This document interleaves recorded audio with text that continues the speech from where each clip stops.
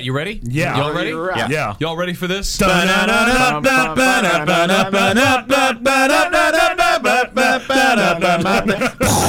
Wow. Y'all holy ready for this? crap, That worked really well. Hey, I'm we have impressed. tremendous power. You know what? Let's leave that part in. Hell yeah. Beyond. Beyond. Beyond. Beyond. Beyond. Beyond. Beyond. Beyond. Beyond. Beyond. Beyond.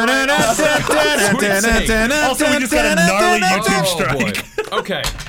No, you Welcome- can't get sued on YouTube welcome for singing. everybody to Copyright. Podcast Beyond, episode 422. I'm Max Scova. With me, Marty Sleva, Hi. Brian Altano, and little Mr. Goldenflower. Little old We have Goldie. Andrew Goldfarb. We have so much energy when we do the podcast early in the day. It's great. I know. It's, yeah, I mean, it's It's like 3 hours earlier. I don't even know. Yeah. Yeah. This episode might have gone up a little bit late. We were all very tired from meeting so many of you guys at PlayStation Experience this last weekend. Holy crap, that was really cool. If Yeah. you guys got a chance to attend, Yep.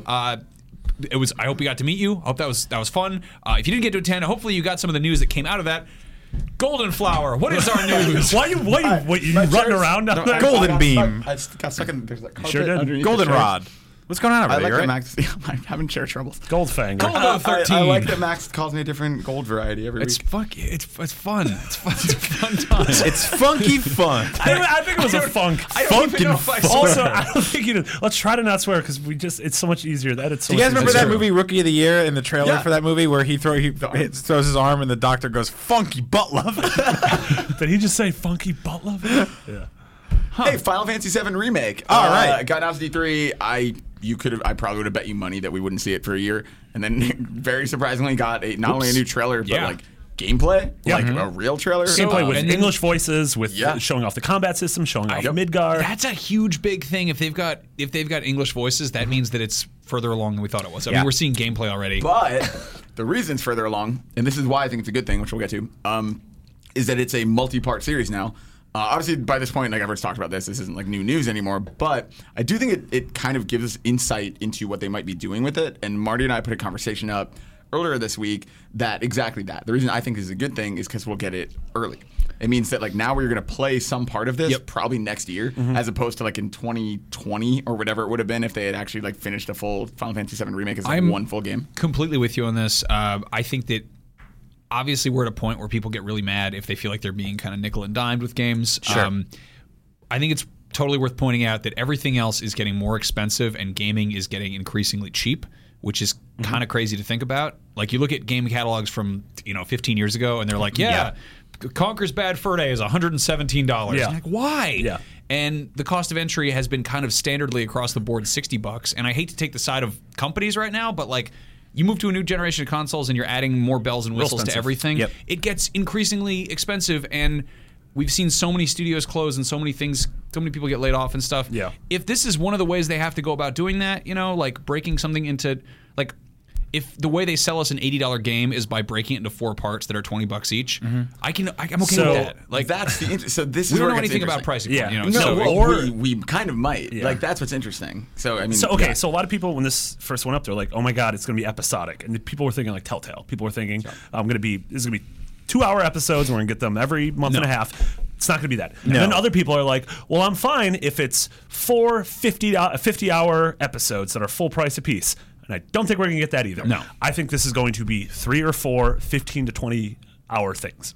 Yeah, Well, and I for think how much? What we keep for $60 each. For $60 each. I think it'll be like so. There are 2 interesting parts of it. One is the Final Fantasy 13 idea of you were getting a full game, and then Final Fantasy 7-2, and then Final Fantasy 7 Lightning Returns. No, you're just getting 3 kind of separate entries set in this universe that allow you to do different things. And they did a lot of interviews this week. Dengeki Online and Famitsu had interviews with Nomura that went up right after this got announced. did they say it's a trilogy? No, they have didn't not say They announced have not the said numbers. numbers, but they did say each is a unique experience, and they talked about exploring parts of Midgar we've never seen. They talked about how big the world is, and so what Marty and I were talking about is that there's kind of 2 interesting sides to it. One is that this could mean the main game, what we know as Final Fantasy VII, is still all the first part of this, but then there's more to it in the second, third, or maybe you see it from Sephiroth's perspective or something like that. I don't think that's the thing. I think the first part is going to entirely take place in Midgar. In Midgar, yeah, and that's why we've only seen we've seen the attacks Barrett on the and we've seen reactor. Cloud. Yeah. I think we are going to, in 2016, I think we are going to get a 15 to 20 hour Final Fantasy VII game that ends with you leaving Midgar. Yeah. Wow. I think that's totally right. I think it would be really interesting because It's funny. I was just watching Zach's Final Fantasy in 7 minutes that we put out this week. There's a lot of stuff. Everyone that, should go watch that. Yeah, that is incredible. It's really good. Super well done. But like it's funny how much that game jumps back and forth without me thinking about it. Whereas you could kind of just make it 3, almost like we talked about with Beyond, how they did that new release lets you play it chronologically if you want to, rather than letting things jump back and forth. Oh, I thought you meant the show. Yeah, kind of like how we sometimes we do make the show chronological episodes. non-chronological, Yeah. Chronological. That wasn't a word. But yeah, I think it's interesting. They can do all kinds of stuff like that. The other big part of this that's cool is that the Famitsu interview confirmed that CyberConnect is working with Square on some element of this. And they're the guys who made the Naruto game. They made Asura's Wrath, Dot Hack. Yes, they've done a whole bunch of stuff. And they say they're one of multiple developers. So a theory that we were talking about that I think is interesting is that maybe they're making this first part and other devs are making the second game and third game. That could be fascinating. Maybe we'll see different takes on this. That could also make so many people so mad. Yeah, totally. I think people's apprehension about this entire business model is that, and I'm totally with everything you said, Max, about how, obviously we are, games are cheaper than ever in a lot of ways. And I think that episodic is a way to go for a lot of storytelling. But Final Fantasy VII is a story that's already been told non-episodically. Yeah. It's sort of like when we found out there would be 3 Hobbit movies. And it's like, well, there's only one, like there's one short, it's a short book that you turned into 3 movies. Like, why did that happen? There's a way to tell that story in one film. And they didn't because they milked it or whatever. So I think people's apprehension on this one is that it's sort of like, wait a minute, you're going to make me pay $180 or whatever it is for a 3-part version of a game that's already in one part. So that I can kind of understand. But I think like to that, I would say like go play the old one. Like, or play any of the numerous remakes. The old one, which is currently on PS4 On now the with same trophy console, support. yeah. How much is that going for? I don't know, 15, 20, 10 or 15, Yeah, $15-20. Okay, and that's got the thing where you can skip fights basically. there's cheat Yeah, it's got codes. like cheat cheats. codes, Yeah. which honestly, like that sounds like a real wussy thing to say, but that is a grind of a game. Yeah. It's a I lot mean, of any- time. Any re-release of a game should be able to be like, hey, you can, in the same way you can fast forward a movie on Blu-ray Yeah. when you or jump around, like you should be able to do that. Yeah, Brian Yeah, was talking about that. Yeah. Was that last week before? Yeah, I I've think always it's wanted first that sort of like, Yeah. DVD menu of Chapter like select. bosses and Yeah. like, key moments, Cool moments. cutscenes and stuff like that. Like, it's weird. Like, when we were kids in the 80s, we would get, like, video games would have like stage selects and like, Yeah. Or a password to go to a the specific password level. thing made Yeah. that was how you got around save points and Yeah. stuff. I think that's really smart. and that just kind of went away, Yeah. God, I remember when what was it? Golden Sun switched from Andrew the way Golden to Sun? transfer your save. You had to put a like 300 character password Yep. in to transfer all your stuff, and it was so complicated. It's funny that we did that. That we were willing to do that. Oh yeah, no, I remember Sorry, that's a playing. tangent, but, no, like, like that's just games, really games like Metroid for the NES Yeah. had 64 character codes, passwords you had to type in, and it would be like you would be, you'd be 7 years old and you'd be writing zeros and ones and O's for the first time ever. Shout And out you'd to go Justin Bailey. Yeah, Justin Bailey .. So you would go back into the game and you'd be like _001 lowercase p uppercase, and you was just like you'd always screw I it just up. want some missiles. Yeah. Yep. Yeah, and you'd screw it up, but Yeah, I think this could be. I mean, that's a really interesting point that I hadn't heard anyone bring up yet. That is absolutely correct. That the Hunger Games and Harry Potter and The Hobbit and most of the people that have taken one cohesive story and split it up, frankly, like not when I say Harry Potter, I just mean Deathly Hallows specifically. Right. They split into 2 parts. They should have been doing that since Goblet of Fire. We're getting really off the beaten path here. Well, my point being that like most of the time that doesn't really work. Harry Potter is kind of the one time when it did. I think like I like those movies. Whereas Yeah. like the Hunger Games, Mockingjay Part 2 was like Yeah, a mess. but and the thing that's Hobbit was a much mess. different, especially in an RPG, is that say we get one of these games every year for 3 or 4 years, and that's again we don't know anything about that, but I like it's that. weird in an RPG. So I'm gonna level my characters. I'm gonna have a level 21 Cloud who's equipped with this type of Buster Sword and this materia, Right.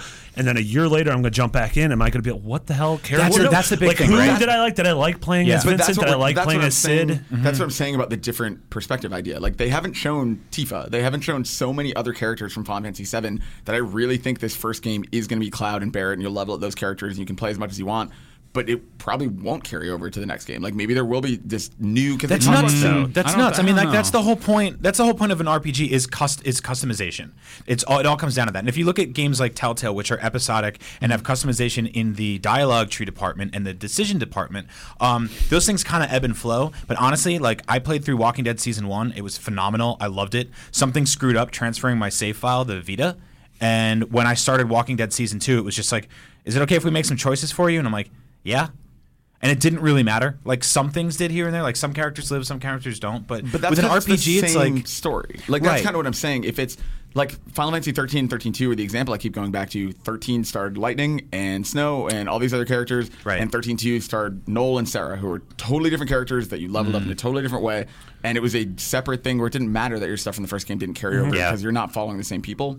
Yeah, it's I interesting. think it's possible to, the way that Final Fantasy 7 and Final Fantasy 8, nothing carries over. Like if these are, It's weird because if we they're already fully know separate, this board has been laid almost 20 years ago. that's the weird, and that's I think Lucy was tweeting about that. It is weird to have to withhold parts of the story that we already know. I do totally agree with that. That is strange, but I just I don't know. I think there are 1,000 ways this could go wrong. But I think there are a few ways where it could go really well, and I think that's kind of the thing I'm waiting for. Where I don't want to freak out until we have details. Yeah, I mean to focus on the positive from PSX and the Final Fantasy VII section in the keynote, which I think was a kind of long, bloated keynote. We'll get into that, but this is definitely one of the highlights. It looks incredible. Yeah. The music's great. I got chills. Yeah, totally. it's incredible. unbelievably gorgeous. I was never hardcore into Final Fantasy. I like JRPGs in terms of they kind of came out into my life at the same time as anime did, and it was like, here's this foreign cool thing. There are also massive time sinks that involve a lot of grinding, and they're kind of tedious in that sense. I liked Final Fantasy VII as sort of just as a concept. I never was hardcore into it as a game. My friend played it. I'd go over to his house and watch him and stuff. But I also remember scrambling in the living room whenever an ad for the game would show up on TV. Right. And I'd get right up to the screen. I was like, what is this? This is beautiful. It's like one of the most awesomely rendered worlds. And the first time I ever actually tried drawing, I mean, I've referred not an anime character, but Japanese style, big eyes like that was Cloud. And I have this sketchbook somewhere, and it's like, one page is like, it's Boba Fett, and it's guys from Doom and Duke Nukem, and then you turn the page and there's Cloud, and it's like, oh, there's the beginning of a fascination with an entirely different universe. I remember that EGM cover with Cloud on the cover. It was Cloud and Max he was on a drew that. rock. And he drew that was Max's drawings. You were an really- Electronic Monthly gamer. But that's my thing about Final Fantasy VII. Frankly, I don't think Final Fantasy VII has anywhere close to the best story of any Final Fantasy game. But the characters are really iconic, and people do care. And it's the same reason that these are the characters I wanted to see. I love Final Fantasy VI, and I wish they were remaking that game. But it kind of is really cool seeing Cloud and Barret and these super iconic characters in beautiful 2015 HD. Yeah. And the same reason that's why you would want Cloud in Smash Brothers. It's that is the character you want, because that is the character, even though he doesn't have a Nintendo history, for better or worse, he is the iconic Final Fantasy character now. Yeah. He is the first person people think of. It also So I just think it's really interesting why Final Fantasy VII of all of them is the one that has lasted. We were at a bar last night, and the bartender started making small talk and asked what I did, and I said we worked at a website called IGN. He's like, oh, I used to go there a bunch. I used to be a big gamer. And he's like, man, Final Fantasy VII, my favorite game of all time. And so we started talking. We're like, they literally just showed they're making a brand new Final Fantasy with all those characters. And when we were going to the next bar, I was like, God, I should have shown him the trailer on my phone because it would have blown his mind. Yeah. That's so cool. Yeah. Speaking of Italy. branching dialogue, which is what we're doing with our conversation right now. Crushed it. Uncharted 4 has branching dialogue. We didn't see that coming. I want to give a quick shout out to Brian Altano for a really funny Photoshop that is on his Twitter. I thought 9gag made that. Yeah, they're good. Those. Brian's always stealing his jokes from 9gag. Yeah, It's what really I do kind is of I upsetting. try to go to content aggregators that steal things from other people, and I steal things from them. Kind You're of like Robin Hood. It's like revenge. No, I don't want to get into all that. I've done that at enough shows, but Yeah, again, fuck 9gag. The branching dialogue. It's fine. I don't care at this point. It's The Christmas. branching dialogue, again, I think by this point, a lot of people have obviously seen it and talked about it because that was at the beginning of the conference. Yeah. But it was interesting because they had a panel a few hours later that talked a little bit more about story details, specifically about that new character, Nadine, that they introduced at the Game Awards. Yep.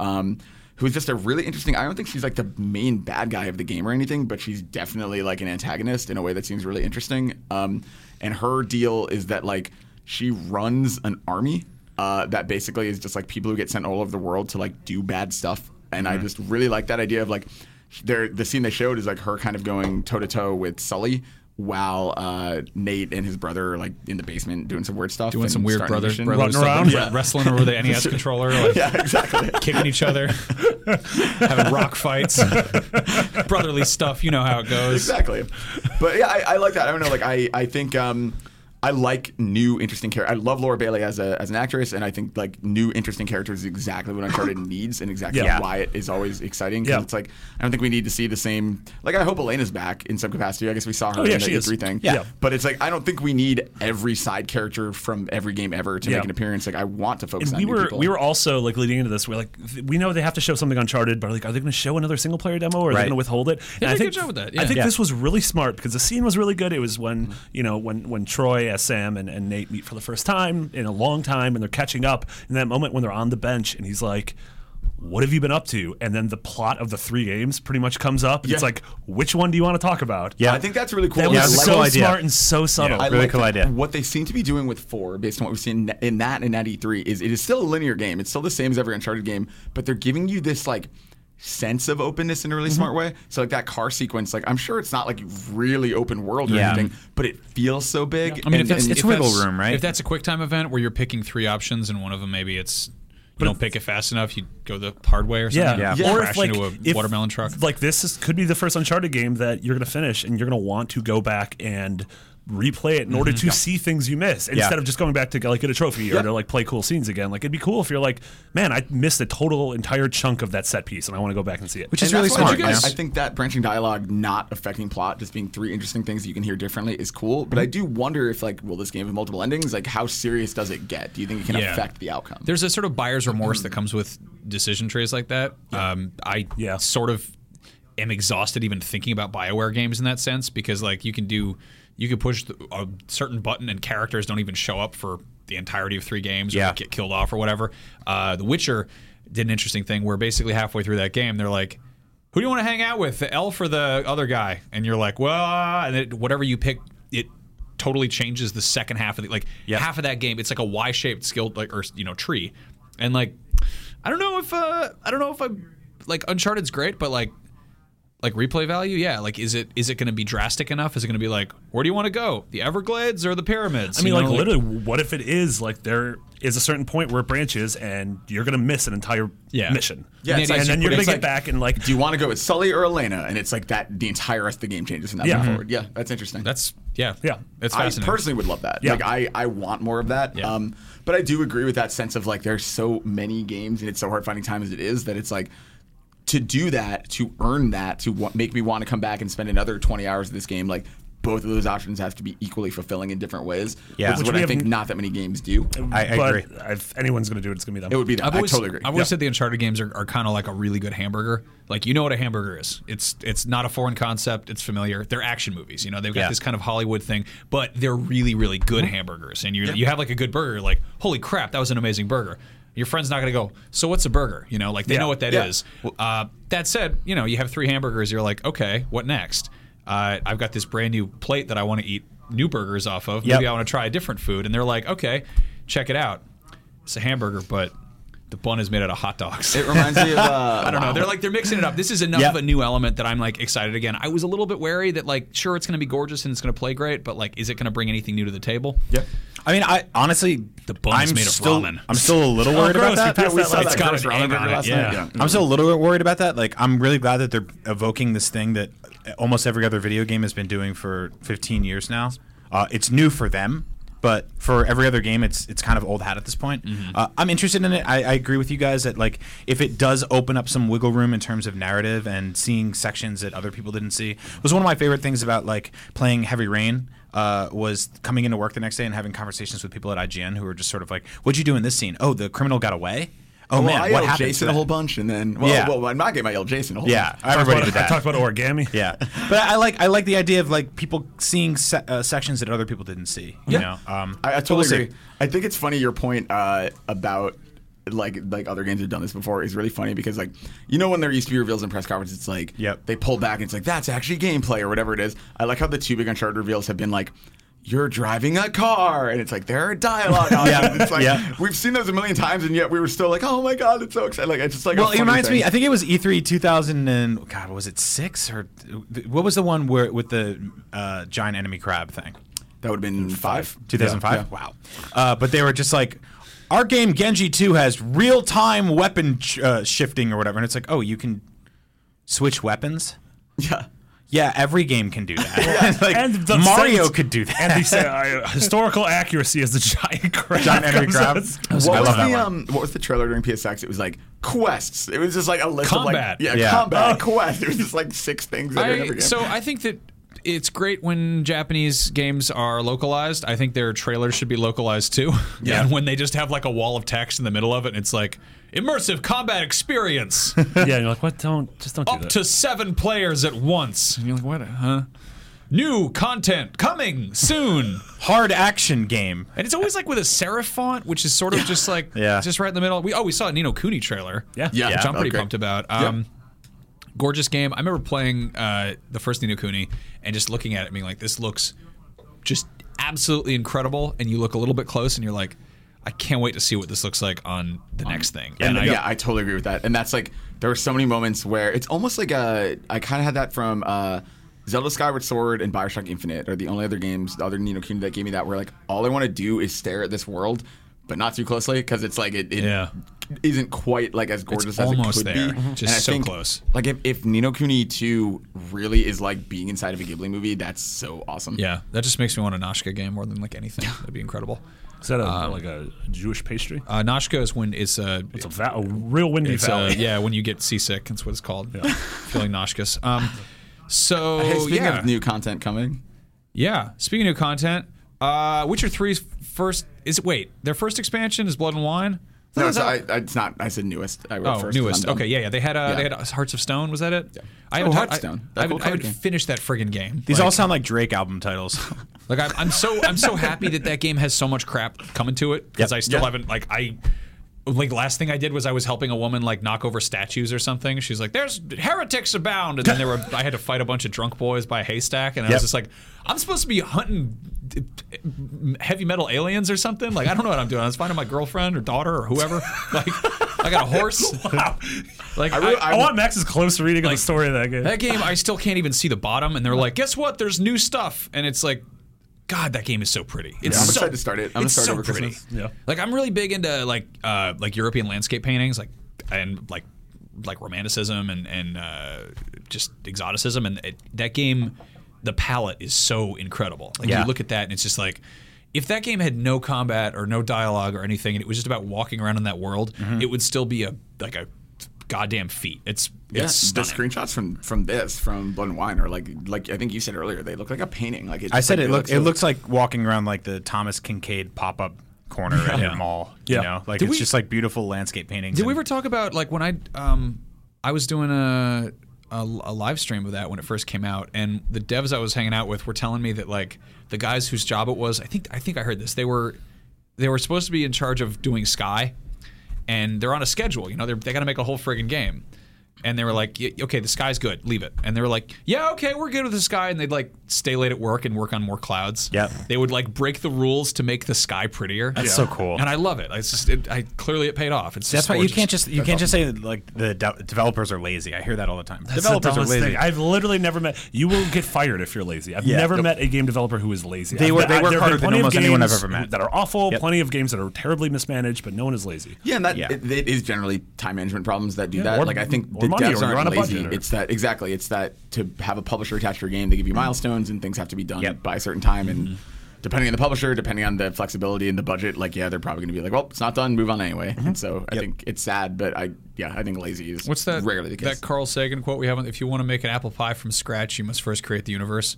Totally applies to game design. Yep. I It's have like, if you don't want to, never seen that before. that's been on the back of the door. I've been doing Since podcasts we've been in this in the room fourth for Yep. 3 years. Yep, I think it's always been there. I don't know. I've only been here for That's 1 year. That's Carl Sagan. He looks a lot like Sam Neill from Jurassic Park. So what did you guys think of like the PSX keynote in general? Because to me it didn't feel necessary. So I had a theory about this that I've talked about a little bit where, it lost its momentum really early. It started so strong with Uncharted and Final Fantasy. Yep. It should have been flipped on its ass. So the thing is, earlier in that week, trailer for Dark Cloud on PS4 leaked out, and it had all the details of backwards compatibility. Right. And then the next day, a bunch of trademark applications are leaked out also, and they had the titles of more.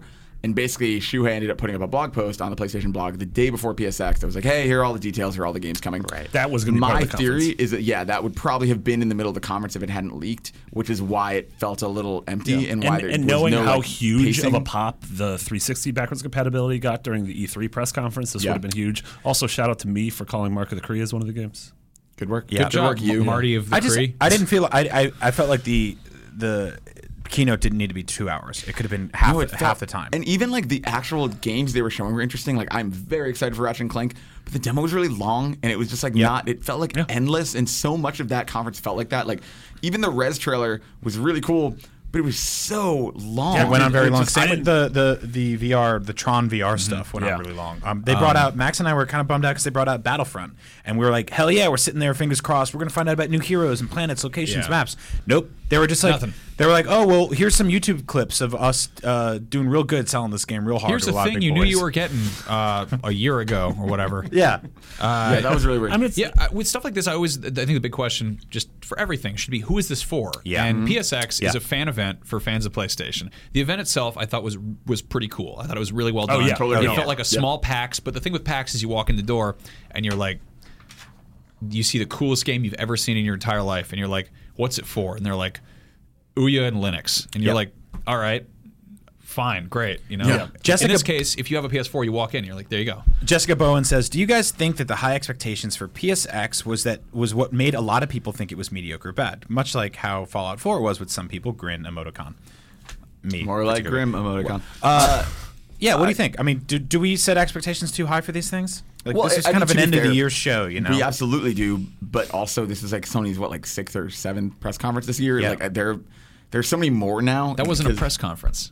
Well, Like, that's that was true. It was a that's keynote. Yeah, that's- exactly. Yeah, sure. This should have been like a Nintendo Direct. Like this is Yeah. they are kind of going for that. They were Yeah. doing basically a live Nintendo Direct. Yep. They- Yeah. It was a room full of fans who care. Then you and I make think it it's 30 minutes long. That's a so good way to- close to being there. yeah, Yeah. that's But a good yeah. way of putting it. Like to let EA come on stage and be like, Battlefront's selling real well, and we're happy to have fan support. Clap, clap, clap. Yeah. And it's like, who's this for? Like, who's that for? Yeah. Who are you telling that to? Do you have investors in the crowd? Like, No, I is mean, that- telling an entire room full of people that they think December is going to be a big month for Star Wars is pretty much a waste of everybody's time. Yeah, it's really. I think we Thanks know for- that. Yeah, like thanks for reminding us that we have a game at home that we'd like to go play. Yeah, Like, exactly. maybe show us some new stuff or whatever. Yeah, you we know? were in the office watching that, and I was like, guys, I just want to announce that December is going to be a big month for Christmas. Well, that was It's the going to weird be a thing. great Christmas month. It was so weird that she was like, she brought up The Force Awakens, and we were like, okay, here we go. They're Yeah. announced Finn and Rey as heroes. Yeah. And then they just didn't. And it's didn't like, do all right, anything with then that. why- I'm kind of bummed out about Like, it. that would be like wearing a Crash Bandicoot shirt and then not announcing a Crash Bandicoot game. Yeah, if only yeah. that. I'm glad that didn't happen at all during that same exact conference. I do want to. So yeah, I agree about the keynote. I do want to agree with Max though, and really call out how good the event itself was. Yeah, I think yeah. like as a fan event, it was just awesome and really smart. And they did a lot of cool stuff. Like the collectible trading card stuff was really really cool, and it kind of makes you feel like this sense of reward. Also, shout out to Danny Juarez for giving me a bunch of those cards. Hell yeah. Because a lot of people collected them and then I just didn't want them. It was almost Or I thought I'm a impossible big nerd. to get all of them, right? I think it might have literally been impossible to get all of them. Unless you were Alana Pierce. Unless, well, but it's because they gave her a full deck. Like that's the thing. Like I think, like yeah, it was awesome that we were able to do that video. But I think like for people collecting them on their own, getting both versions of every card feels like it might Right. have literally been impossible. But there was something special about the execution of that, of all of that, even if you couldn't get all of them. But I saw a lot of people walking around playing games they probably wouldn't have played to get a card. Now, some booths they would just hand you one. Other booths you'd have to kind of ask a little bit. The I went gamified up, games. I went up to the Battlefront one, and they were like, "Would you like to play Star Wars Battlefront?" And I was like, "I've played it for 32 hours at home. Can I have a card?" And she was like, "Yes, here, take a bunch." take all of the cards. Yeah, which is really cool. But I mean, I saw people trading with each other, and like the idea of getting everybody kind of at the dance to mingle. No, it's so was cool. very It's smart. so cool. Like, and it just really, it was awesome to see. You know, like obviously, I grew up a big Nintendo guy. PlayStation came into my life later, just because of the way I'm aged. Yeah. But like wine. like wine. Like blood and wine. an old hot barrel of wine, like a bathtub full I of gin. sleep in an oak barrel every night.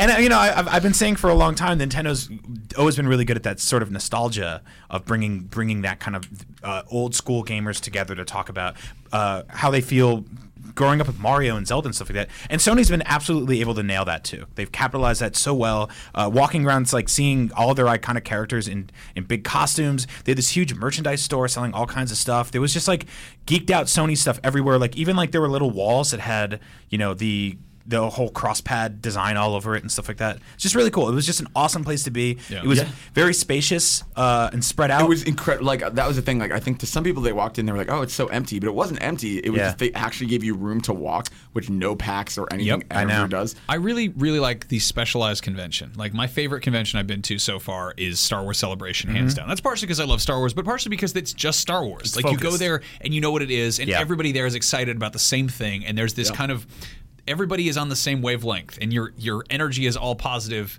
and you're on the same page. You know, That that's makes kind me of want to go to like a SpelunCon or something. Yeah, but that's the thing is you can find more of SpelunCon? that stuff. SpelunCon. SpelunCon. or PersonaCon. Comic-Con sort of sucks because it's everything. Yeah. Comic-Con is overwhelming. Yeah. VidCon is my least favorite convention I've ever been to because it is a convention based around the world's largest search engine, YouTube. Yeah. Like, it's like if you had, hey, we're having Screen Convention. You're like, what do you watch on a screen? I like charts. I like sports. I like gardening shows. Like, there's no common interest there. It's completely disparate. A PlayStation convention is awesome. Yep. Why isn't there a Nintendo convention? Why have isn't no there an idea. Xbox convention? I have a feeling those will probably happen within the next few years because I mean, this is a great show. I'm totally with you. That's what I loved about Star Wars Celebration, right? It's hyper focused, and you get to Comic-Con, and it's like I'm standing in line for for Star Wars, and someone's next to me is in line for Twilight. And then there's all this other stuff in there that doesn't make any sense at all. Like there's like a Mad Magazine booth and like just like stuff just gets thrown. Anything that's even like vaguely nerdy. And then you have all these like TV networks and stuff like that that are like, we're doing a show that has a 1% sci-fi element to it. What was the hotel at PAX? It was like the Residence Inn or whatever it was. It was the Hilton Garden Inn or something. Had like a booth. Yeah. And they like made this like E3 style booth made to look like the cafe at whatever hotel it was. Oh yeah, I interviewed Taron Killam there. Yeah, I was just like, Again, it was at Courtyard by Marriott or something. and it was like, what? It was not like it wasn't gamer centric. It wasn't cool. It was like it didn't look like a castle confusing. or Yeah. a space bar. Yeah, it makes no sense at all. So bizarre to me. Yeah. And it's this like, and this situation was just like you're walking around PSX, and we met. First of all, I just want to say a tremendous thank you to everybody who came up to us and said hello. Yeah. It's definitely like weird and fun and awesome and overwhelming for us. Like people were making fun of us because we would go. It was like 20 feet. We couldn't walk 20 feet without stopping to talk to one person, then talk to 10 people, and then introducing those people to other people, and then just creating this big circle of this great community thing. And it's just so cool to see that because it's like, you know, it's an honor that we get to do what we do, and getting to be there is so much fun. Yeah. But I love how it brought people together, and what I really enjoyed the most was I talked to a lot of people who this was their first convention, period. And I think that this was is really like, cool. this is like awesome. If you ever want to be one of those guys that travels to conventions as much as we do, start with something like this. Start with something small and hyper focused and fun because you can get in there, you'll get the lay of the land. Like I was talking to people from the Midwest who had just come to San Francisco for the first time, walking into this convention for the first time, and they're like, "This is really overwhelming." And I'm like, "Oh, this is nothing. Wait till you see Comic-Con or Gamescom." But like starting with this, I can see walking in and being like, "Man, this is pretty overwhelming." But you know, after a few of these things, you kind of get numb to it. You get never get totally used to it. It was but really smart having it on 2 floors too. That's so nice. It was nice. Like it just split it up really. Like I really want to know the numbers of how many people attended. Yeah, it's hard to tell curious. because it was spaced out well. Yeah. Exactly. Like, So- I wonder how this does compare to a PAX. Or So we got E3. those cool swag bags. They had hats in them and posters and shirts and stuff like that, and everyone loved them. hand sanitizer. Everyone except, which was the best. Everyone should give out hand sanitizer everywhere. Totally agree. Except Did for you see the Destructoid post? No. PSA: the clear liquid in a bottle is not mint breath spray. yeah. Apparently. I did see that. So apparently, somebody at Destructoid saw somebody else spray that in their mouths and then almost throw up. So. Yeah. So actually, I Destructoid. did almost the same thing last year when I took hand sanitizer to a convention that was actually sunscreen. So I went to go shake somebody's hand, and I sprayed sunscreen all over my hands, and I had just hot white cream all over my hands. I'm like, hi, Brian, nice to meet you. Hi, I'm the sexiest man ever. I'm a big dirty sex boy. Yeah. So everyone enjoyed the cool swag they give out. Everyone except for Debbie who says, hello, I wanted to write in and express that I feel alienated to PSX 2015, and I'm wondering if other girl gamers felt the same way. I was beyond excited for PSX this year. When I checked in to pick up my badge, I ravaged through my goodie bag and admired my official PlayStation hand sanitizer, or mouthwash. What a great idea. As I kept digging, I saw the t-shirt, trying to remember if my badge registration asked for my shirt size. My heart sank as I unfolded the parachute of a t-shirt in size XL. As a petite girl weighing in at just around 100 pounds, this shirt goes down to my knees. It would never look like it actually belongs to me. Then there was the non-adjustable badge lanyard that dangled down past my waist. Awkward photo attached. You can't actually see this. This is a radio show, but just imagine. Imagine a picture. Imagine a picture of a 100-pound woman wearing a giant t-shirt and a badge that goes down to her feet. Yeah. Last year, shirts were offered in various sizes, and while they ran out of XS, extra small, and small almost immediately, I ended up with an M. It was a really nice gesture. It seems this year they decided to go with the old one-size-fits-all approach, but I fear this is going to discourage girls from attending these types of events. I just want a shirt that fits. Thanks for listening. Would love to hear your guys' thoughts. You guys are great. Debbie, it's that general idea of conventions in general. It's like how the problem for a long time was like there would just be a girl in a bikini on the front of a bunch of games or booths or posters because they're trying to appeal only to dudes. And it's like that weird thing of like a lot of people of a lot of sizes and a lot of sexual orientations and all kinds of things play games. And it's just weird to generally assume, hey, a bunch of people who need an XL are going to come to our show. Let's just give that out. Yeah. I do agree with that. It also could have been as simple as like badge registration had bunch of shirts there, and as you come, you grab the size you need or whatever. Or it is. she had said like, you know, she thought, oh, maybe I filled that when I registered, I filled out my t-shirt size. That's one of those things like it's just an extra line in the box, and you don't really think about it. And I think that would have totally helped. I think it is really interesting. And yeah, I mean, like I wear small shirts. I'm a short, tiny dude, and it's like in the same way, like I always get XL shirts. But I mean, it's just that interesting thing of like, it is probably more work for them to do that, obviously, and it would be really complicated if every swag bag had a name on it rather than them just grabbing from a pile and handing it out. Like, well, that would take less longer. names, but just have a five small piles. pile, a medium pile. Yeah, So exactly. so Max and I sell shirts through Comedy Button and stuff like that, and for the longest time we only had like adult male big boy sizes, and we would get like a couple of emails a year being like, hey, can we get smaller sizes? And we had to twist some arms to make it happen. And the reality is that the numbers aren't great on the returns on those things. You actually you end up losing a little bit of money, but like, if you can satisfy those few people a year, it's worth it. It doesn't matter. They turn into walking billboards. Exactly. Yeah. They become your brand enthusiasts. No, I think it's totally cool, right? Yeah, why alienate anyone ever? Exactly. It's not worth it. Like if you can do a little bit of work and put a bit of elbow grease in to make sure that somebody can get a shirt that they want, then then it's worth I it. mean, these conventions, they have gotten better. They've gotten better in my time in the industry, and they've definitely gotten better since before my time in the industry. But yeah, there is absolutely still. I mean, do you remember when was the last time you guys remember even seeing like one of those like a booth babe, like scantily clad? TwitchCon had like the girl showing cleavage bending over on the blue microphones poster. Right, but they're new. They're figuring shit out. Yeah. I mean, like it's getting better, but I mean, I don't know. I think it happened. Congratulations for Christmas, everybody! You get a nice cuss. You got an F and an S. Yeah, right. Yeah, it's funny. Jen is my fiance is a little tiny lady, and she gets all sorts of video game shirts because I bring them home in bags from my work. But like frequently they are big sizes, and I'll sleep in or whatever. But she'll wind up with a shirt that she's like, this is soft, I want to wear it. She loves Hotline Miami. There was a really badass Hotline Miami shirt they were giving away at, I don't know, E3 or PAX or something that had all the masks on it, and it was just like it's rare that a shirt comes along that I'm just like, that's a promotional item, but that is like a really cool shirt. And I got her one. I got her like a large or something, and she turned it into this cool dress. Like she wound up like cutting the sides off all weird and sewing it up or whatever. Just close modifications. And she went to the booth at the Indie Mega booth at PAX, and the guys were sitting there, and they're like, we like what you've done with this shirt. It's some excellent modifications. And she was just like, like fangirled away, just like scampered off. That's awesome. But like that's one idea. There's lots of cool. If you are a little tiny lady and you come across a really cool giant big man boy shirt, there's some cool things you can do to turn it into a party tank top or whatever. Yeah. So yeah. That's awesome. I mean that's a good solution. I think also getting women's sizes. There were a couple of women who used to work at IGN. One of them was Christine Kane, where she would actually get these like 4XL shirts. He'd get at these things and then modify them into like something Squirrel suits. Yeah, something that actually fits an adult human woman. Emergency tarps. Yeah. So I don't know. I think you're right. Like things are getting better. The industry's getting less sexist, but there's still that always just like that kind of.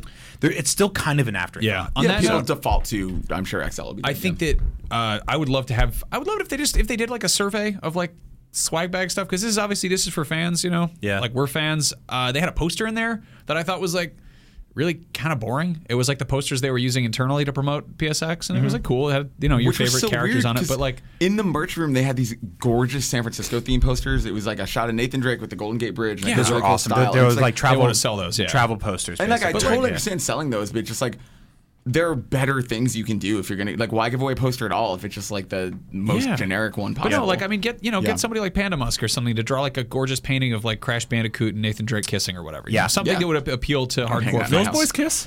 It's actually not. It's not bad because the Bandicoot is an animal, so it's like if he was a pet of the murderer. What if Nate gets Bandicooties? Oof. Hey guys, so we got this Christmas card. We got a Christmas card. We got a Christmas card. How do you know it's a Christmas card and not like a? I don't know the guy. So this came through Destiny. Can I read everything on here? Well, I just wrote his PSN name. Okay, this is from Adam Wells, not Fran Adam Wells. From Adam Wells, PSN ID BRAC04. Yep, and It says Podcast Beyond. I'm going to open it up. I'm going to do the official he gave this to unveiling. Destin at PSX and then passed it along to me. Oh, really? Yep. Is there any white powder in there? It says, Merry Christmas from the Wells PlayStation family plus one Xbox. And there's a picture of a man wearing a Merry Christmas shirt that has Big Bird on it. And he's holding a white PS4, a PS3 Slim model, and a PS Vita. And on the floor is a white Xbox. It says, Happy Holidays.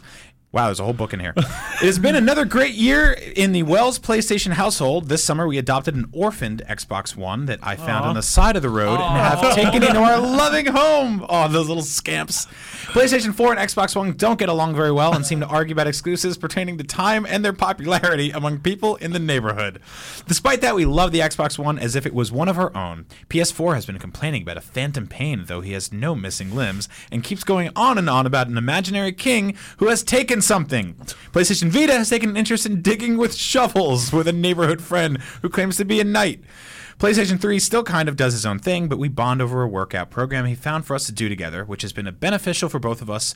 2015 was a very eventful and positive year in the Wells PlayStation household, but we must put it behind us and bring on the horizon in 2016. This was great. That was really good. Yeah, adorable. Man, there were so many puns and little jabs. And Hold on, let me see oh, this. God, this is gorgeous. Thank you so much, man. This is so cute. Yeah, I love that. Can you run up and show Thank that you, to the Adam camera? Wells. Show that to the camera. Get up in there. Get up real up, good. Okay. What are we doing? Who are we doing? Go where? Thank Yeah. you so much for Look at your for your Christmas card, Adam Wells. I love that. Yeah, that's really adorable. I do want to say he has all these systems getting Get up, long get on the up, cover, just sit but the down. Xbox One's on the floor. It's It's like Harry Potter where he lives under the staircase. I mean, I'm not trying to, No, it's a heavy box. It's a big Real dog in heavy the system there. Real big box. Okay. Stop. What are you doing, This Andrew? carpet. Look, this is what happens. The leg of my chair gets stuck in this carpet, and I push it forward. No one cares. I'm answering his question. Okay. Rapid fire. Can we talk Far Cry real quick? Yeah, let's talk I want to Far talk Far Cry. Cry Wait, with let's you. just talk about our single favorite thing of the show. Okay. Just Far Cry. Or favorite game. favorite game or favorite thing? You're Favorite single. game. I don't know. Favorite. Yes, I am single. Thanks for rubbing it in, you awful man. Just terrible, real sad boy. Go. I'm married. I'm happy. Max is engaged to a wonderful woman. Things are going. How are you? I'm single. Why don't you guys make out? We have. Have you? We kissed a little bit. Yeah, at Marty and I PAX. kissed at PAX. There's a good picture of it. You've That seen was, that picture. All right. You guys were there. Was that the snake part? Yeah, it was at the Whose Lark idea yeah. was that? It was The Andrew's. snakes. That was a weird party. Anyway, my favorite thing at PSX was probably the people. Like just talking to people, meeting people, getting yelled BRAP and beyond everywhere we went. Like Yeah. having people Yeah. run up to us It and was- tell us they listen to the shows. Favorite, yeah, Like, okay. We'll do favorite thing, then favorite game.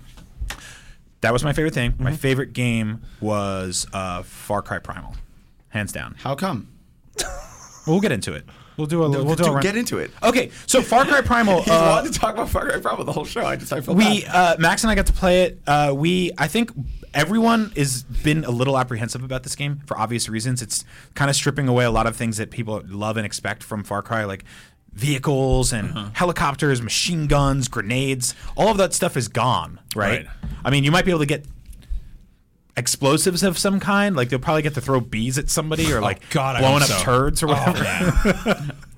But this game is it's caveman Far Cry, and it's really weird because it's not about liberating outposts. It's not about coming in on a helicopter and stealth killing a tiger. It's none of that stuff. So we were really worried as like how this would all work, but it feels like they found a cool sort of alternative for everything in the game, right? And I've been saying this for a long time. I keep pissing off Max when I say this, but owls in this game are the new helicopters. They're not helicopters. Yes, they are. They're not. They're helicopters. At no point in Far Cry 4 did you just push a button and transform into a helicopter mid-flight. You did not crash a helicopter into somebody and then turn back into regular self. So they're kind of like drones, and I just want to run through what my experience was with this game. I start out, all I have so far is a spear. And I can either throw it or I could just run up and jab it into somebody. And then I have this club, which is basically just this awful rock tied to a stick that I bludgeon people with.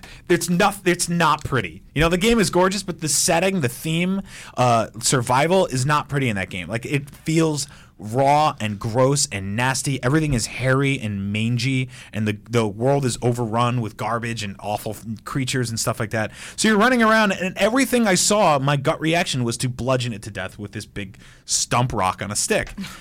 So I swim across this river, which I'm barely getting through because this giant, like 70-foot sea monster starts biting my leg. I'm like, great, thanks. So I get to the other side, and this thing pops up, and it's kind of like, oh, there's you found a new thing, a new area. Like, here's a new little enclave of people. And I look over, and there's a man and his wife. And you can't really tell which one's which because they're both like, how like all cavemen kind of look like Garbage Pail Kids. Sorry, cavemen or women. And they're just like two ugly, like kind of like humanoid monkey looking people, and they're sitting by a fire, and they're just like, bleh. And my gut reaction is run up and murder them before they kill me. Yabba dabba doo. Exactly. So I run up on this lady and I beat her head in with my club like 6 times, and she's like, and just bash her skull in. And her husband gets up and is like, I gotta kill this guy. So he runs over to like his tent, his shack, his garbage shack, and he's like, I'm gonna make a thing. And I run up behind him and I'm like, ah! And I start bashing his head in. So then I look down, he's dead, and he's on the ground, and his mouth's all mangled open. And I run back to the fire where the lady was, because I'm like, maybe she left some treats for me when she died. And she's completely dead. Her mouth is like dislocated from her face, and her tit is hanging out. Her whole boob, the whole real woman's boob, is hanging out of her Yabba Dabba Doo shirt, and her husband are dead. And then I swam back across the river. Well, and I'm like, what am I doing? Yeah, those games have always been definitely my favorite game of PSX. All right, those games have always been about like, here's something insane. Here's a crazy time. You're in this world full of. The Far Cry. It's a Far Cry from what you're familiar with, And that's kind of the premise. I got it. That's kind of the idea. It's a distant foreign. It's a game about tourism. Far Cry 2 was like. Talking about tourism? No, like you're traveling. You're going. It's exotic. It's Exotica. Yeah, and like Far Cry 3, I feel like really nailed that. It was like, oh, I'm Jason Brody. I'm on this island vacation after having some Sambuca shots with my pals. Oh no, these crazy foreign people are after me. I better get tribal tattoos to fit in. Like there's some issues there. Far Cry 3 Blood Dragon was all crazy time. Yep. I feel like with Primal, it's the first one where they've been like, we dropped the number. Here's another word. Here's a word. And they've been doing this with Assassin's Creed for ages. Yeah. And we're also seeing this happen with big franchises. Obviously, franchises and IPs are how we follow things in this day and age. But if you put a number on there, the higher the number is, the more it scares off people who haven't seen the previous numbers. Mm-hmm, sure. So if you say, oh yeah, Assassin's Creed Syndicate, you're like, I don't know what that is. But the whole beginning of this generation, Killzone Shadowfall, exactly. And Infamous Second Son, and like a bunch of things that just dropped at 3. The Force Awakens doesn't say Episode 7 anywhere on it. Yeah. Captain America: Civil War isn't Captain America 3. Like they've completely. That's the thing that we're seeing, like kind of across the board here. Yeah. Far Cry Primal, but because it's not a numbered one, we kind of almost, and it is this drastically different thing. I feel like we're kind of like, oh, is this a full game? And they're like, hell yes, it's a full game. Did you play with your wolf? I played with my wolf a little bit. I don't know how to turn into the wolf. So You got to blow a flute at it or something? so you can if you pull up this thing as like this little musical instrument you play with your hands. You do like a fart noise with your thumbs? Yeah, it's like a wolf, it's like a construction worker wolf whistle, and all of a sudden you can either summon an actual wolf or your owl, who basically flies in like a drone and scouts things and can one-hit kill almost any animal in the game. So I'm flying around just to sort of get a lay of the land, because I'm like, I don't know what's up ahead. There's a mountain. So I sent this owl out there, and I saw a goat, and I flew down and killed him, and then he popped up on my map, and I went and harvested his cool meat, made a nice sweet bag. You can do all kind of fun stuff like that. So the thing are so weird. I was really excited because like I thought that for a second there was no map. Yeah. Like you've got a mini map kind of, but then the idea that your owl would be your scouting tool, like you can set waypoints with the owl, but I really was hoping that there'd be less UI entirely here. Mm-hmm. There'd be almost no HUD. You're using a rock on a stick as a weapon. Like it doesn't really need to tell you your ammo. Like maybe just figure that out for yourself. Right. Pay attention to how many of your 3 spears you've thrown. Go pick one up if you need it. You know, like I like that idea of just being like, hey, everything in front of you is in front of you. There is a map that looks like a cave painting, which is sort of cool. It's very much like the Far Cry 4 map where they're like, oh, here's where the tapirs live. If you want to murder them, Yeah. go visit the tapirs and punch them to death with your hands. Hey, it's Wolf Valley. Yeah. Go mess around with that stuff. I was sort of, I feel like I was thrown in there for 10 minutes or whatever, and I liberated, or didn't liberate, I ruined an outpost with fire, but I feel like I didn't really play it weird enough. Like I didn't really get into the caveman side of it. I kind of stealthed in and did some bow and arrow stuff, and I was like, I could do that in old Far Cries. Yeah. I got killed by a bear in a cave, but I was like, I could have done that in old Far Cries. This is not really... So one thing I did with my spear, which was a big mistake, was I was hanging out with my wolf dog, and You can just say wolf. I'll call it whatever. I No, want. it's a dire wolf. And I got in a fight with another sort of animal beast, and then I turned around and my wolf dog wasn't there. So I saw like the wolf dog running towards me, and my gut reaction was to murder it. So I threw my spear at his head, and it got stuck in his neck, and he came over to me like a good boy. It was sort of like when you're playing Fallout, and your dog gets lit on fire, and he comes over to you, and he's like wagging his tail, and you're like, "Are you all right?" So my wolf boy comes up to me, and he's got his neck stabbed in with this thing, and then I went up and I pet him. So I'm like petting him, and he had a spear stuck in his neck. We played very different games at E3. Wow. Or at PSX. Wow. Yeah, seriously, me too. Yeah. What was your favorite part? What did you play? The 2 things I remember the most, or I'm going to remember the most, are I played Res VR using the vibrator suit for sexual 26 vibrations all over me. I got it strapped up. They touched my grundle, and it went all the way up, and there was 26 little spots of vibration.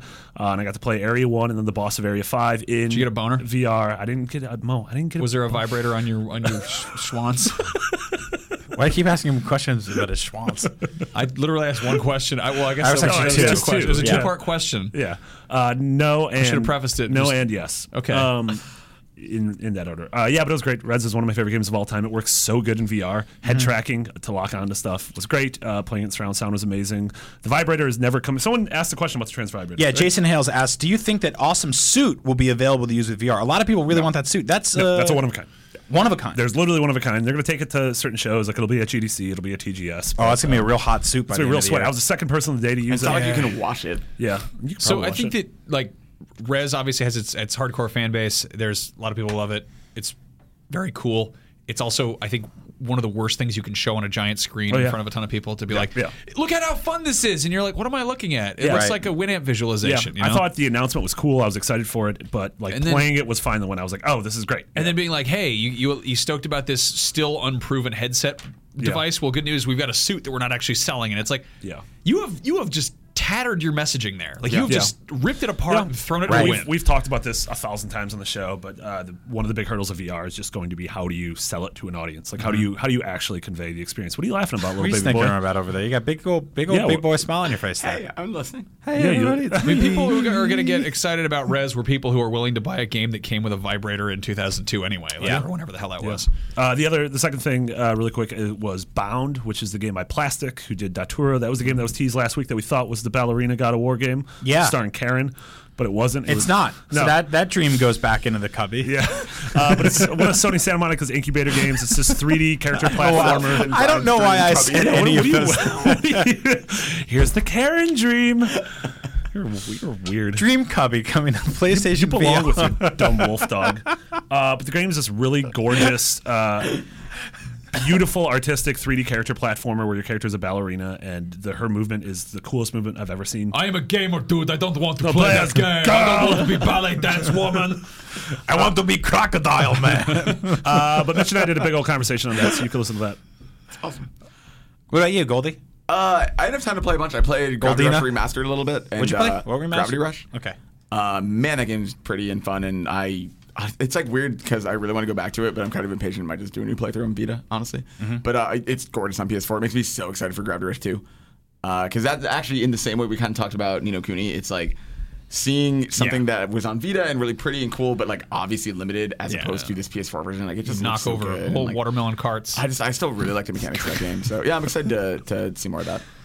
And favorite thing at PSX was probably cards. I actually really like. If you didn't see it, Destin and Alana did a really cool video where Destin actually got the full deck last year, and Alana via PlayStation got a deck of the new ones, and they just kind of compared them and talked to them and go through like how you got them. It's just a really nice, clean, well shot video. I liked it a lot. They kind of messed up with those cards because there's 52 of them to collect. There were 66. Oh, were there year. 66? So last year it was a deck of playing cards. Okay. So that's what I thought it was. Yeah. Whereas this year it's just there's 66 in total, but that includes all the variations. And then there were like trophy cards where it's like if you collected enough stuff, you could get a platinum or a bronze. I stand corrected. They did kind of sucked because they didn't have anything on the back of the cards. Like they still had the playing card approach of having them like something's on the front, but like maybe write a blurb about Battlefront or Uncharted or whatever. Like say what this game is. Sure. Like that'll take 3 hours for an intern. Make them do it. Yeah. They'll get real disgruntled and write lies. Oh, great. Nathan Drake's back again. Whatever. This time he's a crocodile man. No crocodile man. So weird. This room's just very hot. Honestly, like I didn't really see much at PSX because like I don't know, it's weird. It's a fan convention. We see this happen at PAX 2 where like oh man, they're making a PAX 2? Yeah, it's episodic. Yeah, but they're calling it PAX Prime because they don't want to scare off people who didn't play the first one. I mean, PAX Primal. having a media badge and being like, oh, I'm going to cut to the front of the line. It's like at E3, like I kind of like that's kind of a thing. You know, you want to be like, I'm going to get in there, check out the game. This is a trade show. This is about checking stuff out. Because now we're getting cutthroat with other people from other outlets who we're competing with on a business level. Sure, that's business. Whatever. That's what that's for. Anything goes. I mean, like with PSX, this is a bunch of people trying to play games because they want to play games because they, paid to go see games and play them. Yeah, like, I'm not going to cut like a PlayStation fan in line. That's just dick. And I got people running up to say hi and that they like my podcast, and I'm like, I looked around and I kind of people watched and checked out some stuff over some shoulders, but I didn't actually really play anything. And I'm okay with that. Like I'm cool with that. We'll get to check stuff out soon enough. Yep. Whenever, wherever. God, what caught my eye? I talked about it on this very show, but was it Hob? Is that what it's called? Hob is so great. Yeah, and I said it looked really great, and you guys are like, "What's with the games?" But you weren't there that day, maybe. I played it at PAX. I loved it. I wrote it up. Yeah, when they first announced it, I was like, "Torchlight was really, really good. Yeah. This looks really promising." Yeah. I don't know. Yeah, it was a wonderful time seeing people. I love the size of PSX. I thought it was really nice. If you have the opportunity, ladies and gentlemen at home, go to the next one. Like wherever it is. If it's San Francisco, even better because we'll definitely be there. Yep. If not, make the trek because it's a really good time. It was cool. We ran into Adam Boyes just crossing the floor of the hall. Yeah. We were just like, hey, how's it going? What's up? And he was saying that what inspired him to kind of like to sort of push this forward was going to the Eve event, the what's it called? The Fan Fest or whatever. Fest, yeah. And how it's just like there is a very special feeling of getting all these people in a room together and getting them excited about the same thing as I mentioned. And it's just kind of cool to like have it that size still, Get in on the ground floor before this is Comic-Con or whatever, So if it ever gets that big, that'd be weird if it was. All right.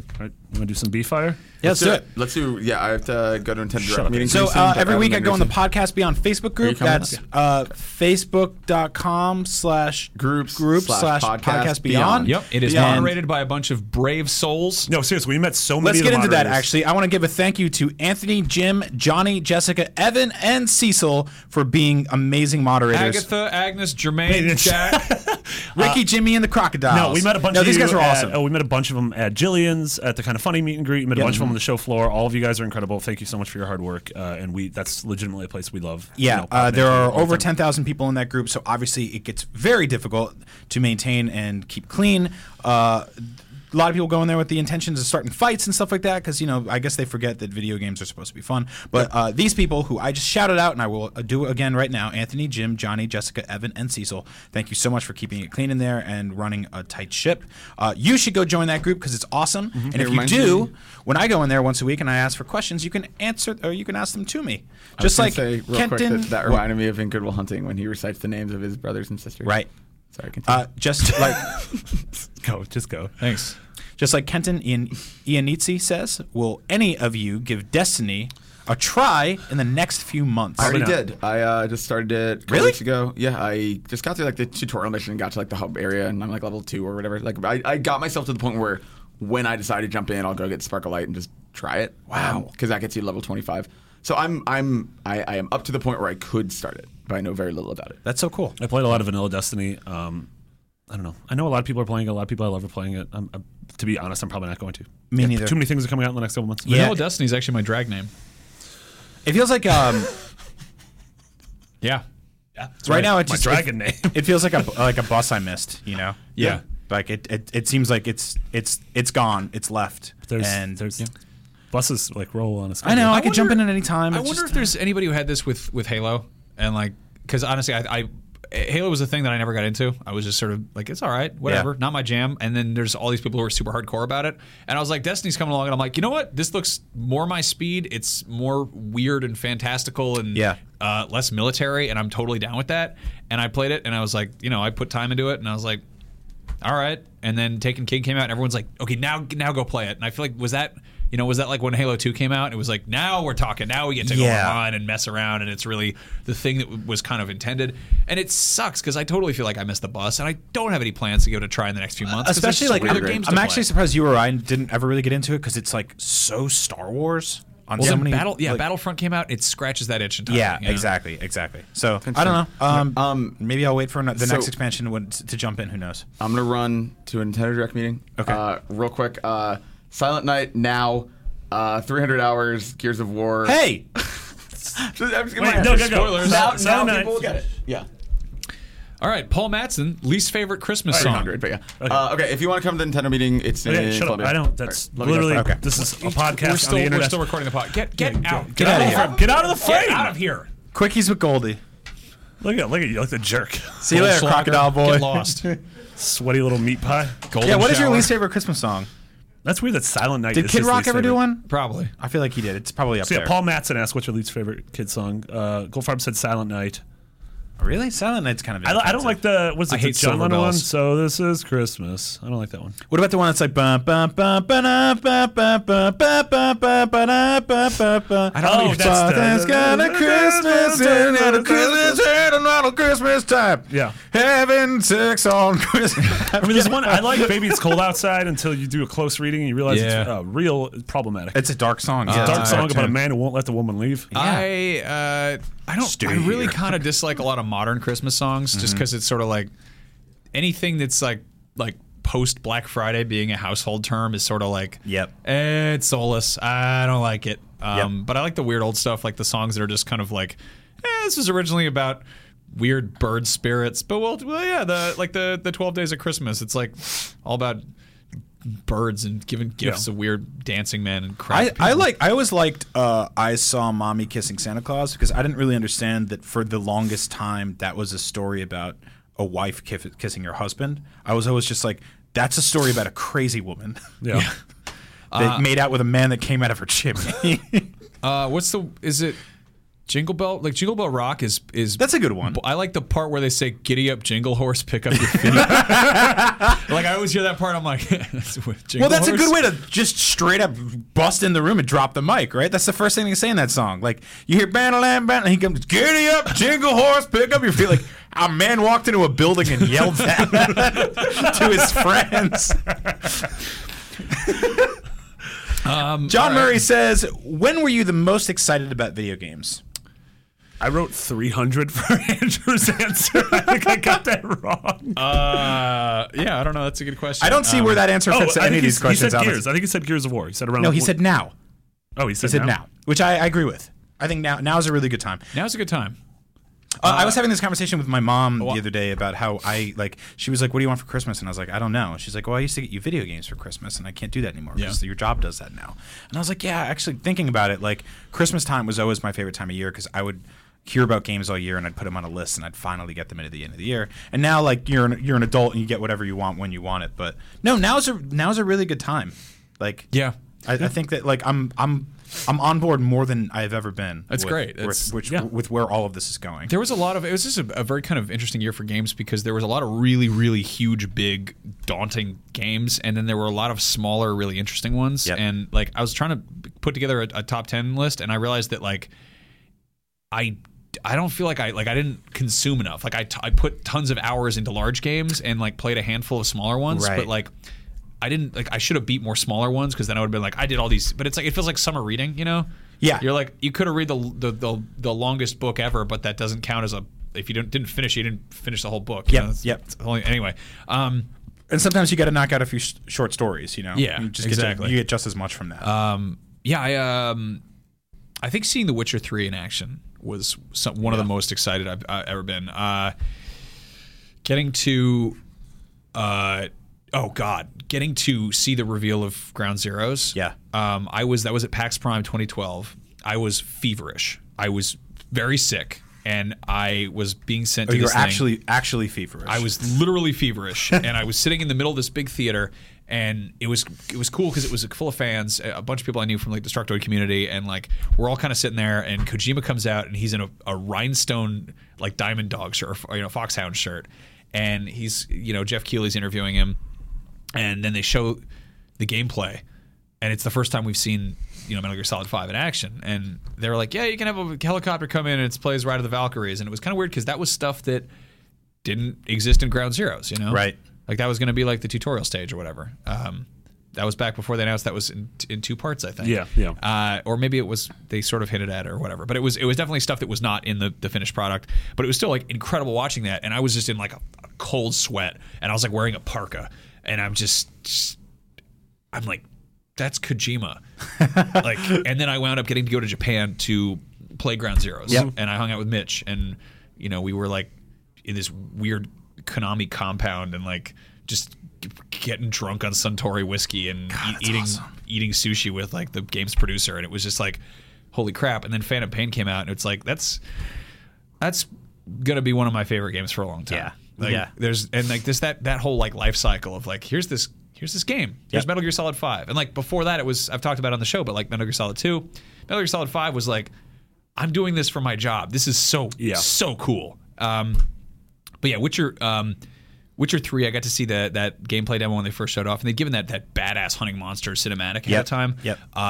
But the way they do it is CD Projekt usually gets like a little conference room, and they do like very kind of carefully scheduled demos and showings and stuff. And I'd played a bit of Witcher 2, and I was like, whatever, I'll give it a shot. Let's check it out. And then I saw that cinematic, and I was like, this looks really insane. And I think at that point, I feel like they had revealed Cyberpunk, maybe, or I can't remember. Yeah. I think they were talking about it a little bit. I was keeping it. Yeah, no, I think they were because they had the Cyberpunk gun on display. Oh yeah. But it was kind of like they basically were working on one game. Yeah. But they wanted to say they were working on 2 games, so then it's like, oh, these guys are a big deal. And now we know they are totally a big deal. But I was rushing to my appointment. I'm wearing a big stupid Hawaiian shirt, and I'm wearing a pink sash that was given to me by the fine folks over at Gay Gamer because I was awarded one of the hottest men of E3. All right. And so I burst into this appointment with a bunch of Polish guys, and I'm just in this Hawaiian shirt and a pink sash, and I'm like, sorry I'm late. I want to see The Witcher. And they're like, all right, well, the theater's full, but you can sit on the floor. And I was like, I will sit on the floor. And they're like, why are you wearing a sash? And I'm like, the gay guys like me. And they show this incredible trailer or not trailer, but the gameplay demo where he's like hunting a griffin or whatever. And it's just like, I mean, you played The Witcher 3 or you've seen it in action. Like, you know how cool that is. And like the first time seeing that, I was just like, wow.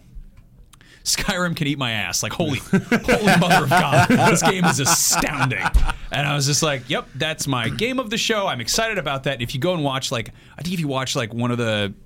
I really, really hate when games are like, the game comes out and it's like, winner of 72 awards. And you're like, we haven't played the full game yet. We just said it looked cool, and then we gave it a weird piece of foam core that you stuck on your E3 booth and then threw out afterwards. Yeah, that's big business. I was stoked because they did do an E3 like a post E3 trailer that had like a little like a Rev 3 Games Max's pick. Like it says Max at the front of one of the Witcher trailers, and I'm just like. That's pretty exciting because I was excited about it and I got to be like, I'm excited about this game over here, and everyone's like, maybe I should look at this game, and I went home and read the short story book, and Witcher's great. Yeah, I'm excited that I will never finish that game because it's too big. I think by the time you do, there'll just be more stuff. Well, Cyberpunk might be coming out next year. Maybe next year. Rumors are to believe. Yeah. I'm super excited for that because I love everything about The Witcher except for the setting. Yeah. Like, so if you jank all of that out and throw it somewhere else, I'm love totally everything except for the witches. That's right. We'll do one more. Christina Shop says, weirdest thing that happened at a Christmas party. So I want to tell a quick story. Before both of your time here at IGN, we had a Christmas party here at IGN back when we used to be owned by Fox.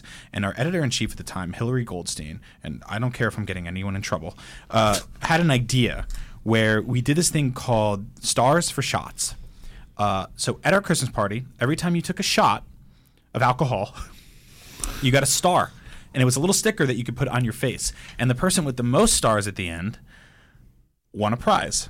So it's the most unhealthy thing I've ever heard. I looked at this contest and just once over, top to bottom, I had probably the best reaction I've ever had to any of these things, which was, nope. And I decided, I'm going to sit this one out. I'm going to drink a lot. But I'm going to sit out the whole shot competition thing. So one by one, editors like Jim Riley and Dave Clayman, Nate Ahern, the classic IGN guys, cover themselves in stickers. Hillary Goldstein at one point, now keep in mind this is a few months after I started here, and after this guy became my boss, came stumbling up to me covered in star stickers, holding 2 drinks and yelling, "I'm in another dimension!" And I'm like, this is the editor-in-chief of our website. So a good friend at the time named Scott Bromley, who is now our co-host on the Comedy Button, Max and I have been working with him for years collectively, decided, because he can't lose anything, oh boy, that he had to win this competition. So Scott... Goldie's back. Goldfarb's back. Wow, that Nintendo Direct meeting was pretty short. It was just who was assigning to roles. We don't care. We don't care about Nintendo Direct. Sorry, Mario. So to catch you up, Hey. We're on the very last thing. Weirdest thing that ever happened at Christmas Christmas party. party. So IGN Christmas Party 2009, Hillary Goldstein, editor-in-chief, decides shots for stars. You get star stickers for every shot you take, and the winner gets a prize. So Scott Bromley, I don't know if anyone remembers this. Longtime Beyond fans will remember that Scott Bromley actually had a trophy war with Colin and Greg and a whole bunch of other people at IGN, and he won that too because he ended up taking a bunch of games from the library like Hannah Montana and all this other stuff and getting easy platinums and beating everybody. Scott's a crazy person when it comes to that stuff. He just won a pinball competition over the weekend. He's just out of his mind. He can't lose. So Scott decided to win this competition. His face was like literally covered in star stickers.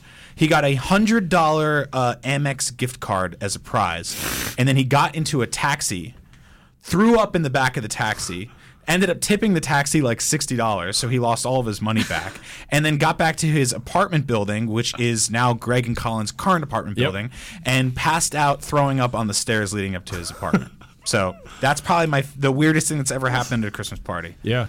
I mean, yeah, most weird things are just alcohol related. Yeah. Yeah. I remember last year was pretty weird when that was you hadn't even started yet, or they just announced that you were coming on, and so you sort of just entered. But they literally announced it there. Yeah, that was really exciting. Yeah, you and Zach, same thing. But halfway through the night, the open bar lapsed, and they were like, "Oh, it's not an open bar anymore." But Hunter Pence was there, and so he picked up the open bar for 20 minutes until they figured it out, and then the open bar resumed after that. And I think you came and got a drink a second before that happened.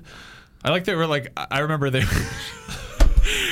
It was like my first IGN thing formally, and I show up, and I was like, I'll have a vodka soda, and they were like, open bar's over, and I was like, okay, and then like I think like it like they didn't really announce it. I was like talking to people and meeting new coworkers and everything.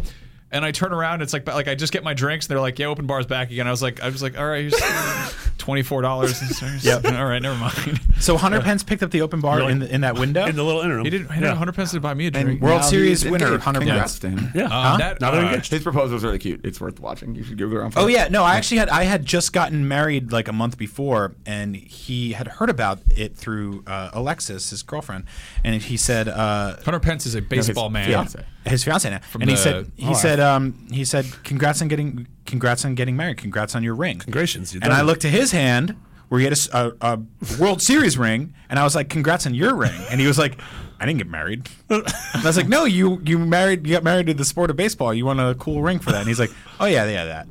Like it was nothing. I was like, okay, well, yeah, but he's really awesome. I've still never met him. He seems really cool though. That's funny. He's really great. Yeah, our Christmas parties the last few years, I don't think there's anything too crazy yet other than just people getting super drunk. Tomorrow's our next one, so I'm sure something remember- real bad's gonna happen tomorrow. I remember We're gonna wanting have a to- story for the show. wanting to make a just like not a super weird first impression or anything, and it was like just kind of I was excited to show up and announce that I was doing this thing, and then I also had like there was somebody else was having a party, and I was like, I don't want to like come on too strong, and so I remember doing shots with Pear, and then Shots.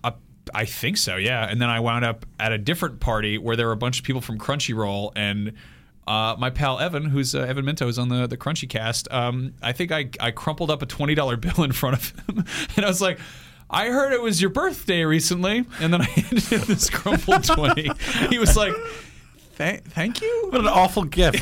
Did you pull it out of his ear like a lecherous uncle? I was like, you'll never guess what this is. And he's like, you just did that in front of me. And I was like, all right, fine. So, yeah, Christmas parties are real bad. But the good thing is usually somebody's drunker than you probably. Yeah. Always make sure someone's drunker than you. Don't be the drunkest person It anywhere. is. I do really like stuff like Pear doing shots, though. Like, those Christmas parties are fun because you see people in a totally different context and, like, they're, like, much more relaxed than normal. Mm-hmm. Yeah, it'll be a good time. We'll let you know how the next one goes. Yeah. Why'd you look at me when you said that? It's Am I almost, uninvited from the holiday party? No, I'm talking to our audience. Oh. Old Crocodile Boy.